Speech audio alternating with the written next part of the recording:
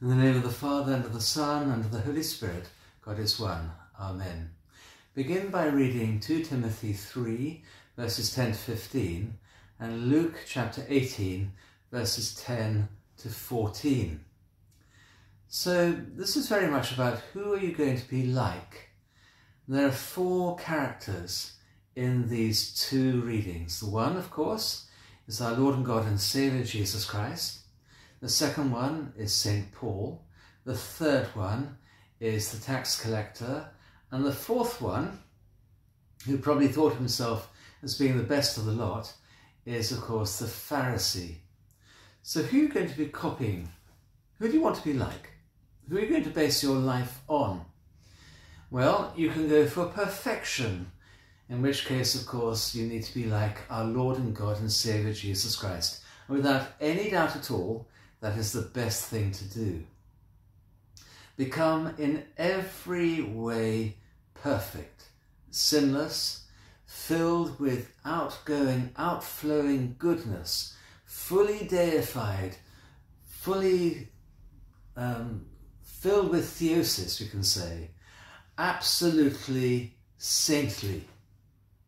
That's the best thing to do. And in all of your life, anyway, you should be trying to follow our Lord and God and Saviour, not just in behaving like him, but becoming like him, and being filled with the Holy Spirit, becoming daily more and more Christ-like. Okay, that is the best thing you can do. You can get pretty good as well. St. Paul, when he's writing to Timothy in that first thing, was encouraging St. Timothy to be like him. He said, you know, you've seen what I've been up to. You've seen how I teach, you see how I preach, you see what's happened to me, what's happened to me in different parts of the world. Copy me, follow my conduct, follow my teaching. He says, you know, my steadfastness, my love, my patience, even my persecutions, my sufferings, copy those. What I've done, you learn from that, you do like I have been doing. Carry on learning, he said, from me, and carry on reading the scriptures, studying them like you did before. And that is a very good way to go ahead as well. And then there's a sort of next level down. You can be like that tax collector, which I'm saying it's next level down, but actually it's a really important thing. The tax collector, he hadn't done anything good, nothing good. He was the very example of badness in this world, a traitor, unfaithful to God, crooked to the core. But there's one big thing he did do and could do and you can do, and that was this: he repented. He didn't even lift up his head before God. He kept it bowed down. He beat his breast. And he pleaded for God's mercy. Have mercy upon me, the sinner, he says. He doesn't expect anything else from God. And then there's a fourth person you could be like. And he was, shall we say, rotten to the core. He had done lots of good things.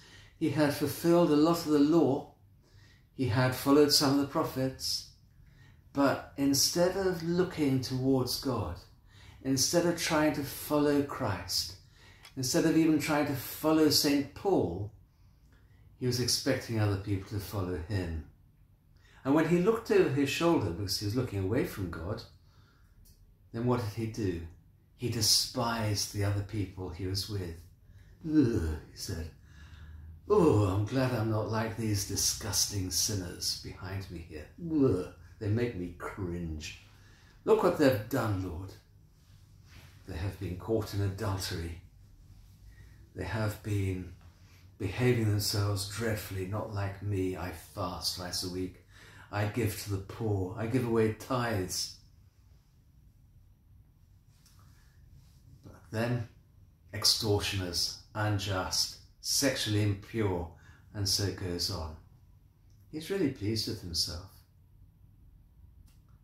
But because he is judging the others, he is condemning them, and he's raising himself up.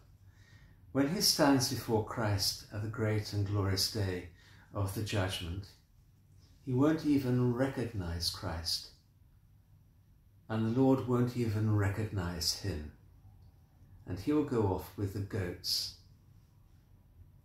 So if you're not able to be exactly like Christ, if you're not able to be exactly like St. Paul, then try and be exactly like that tax collector.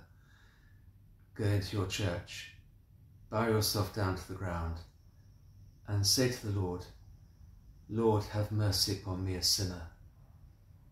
And that would be a wonderful preparation for this glorious time of Lent that now stares us in the face. Your prayers. God bless you. Amen.